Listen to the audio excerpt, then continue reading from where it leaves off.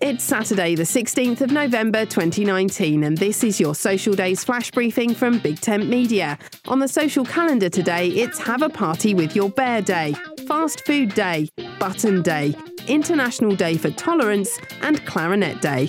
Now, when I was little, I used to collect buttons. I guess it was an economic collection that didn't require a badly designed card book or sticker book, and I would spend hours sorting them into size, shape, and colour.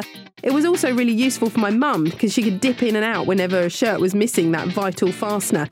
It had a very distinctive plastic smell when I opened the tub too. I guess it was all those strange plastic concoctions in there.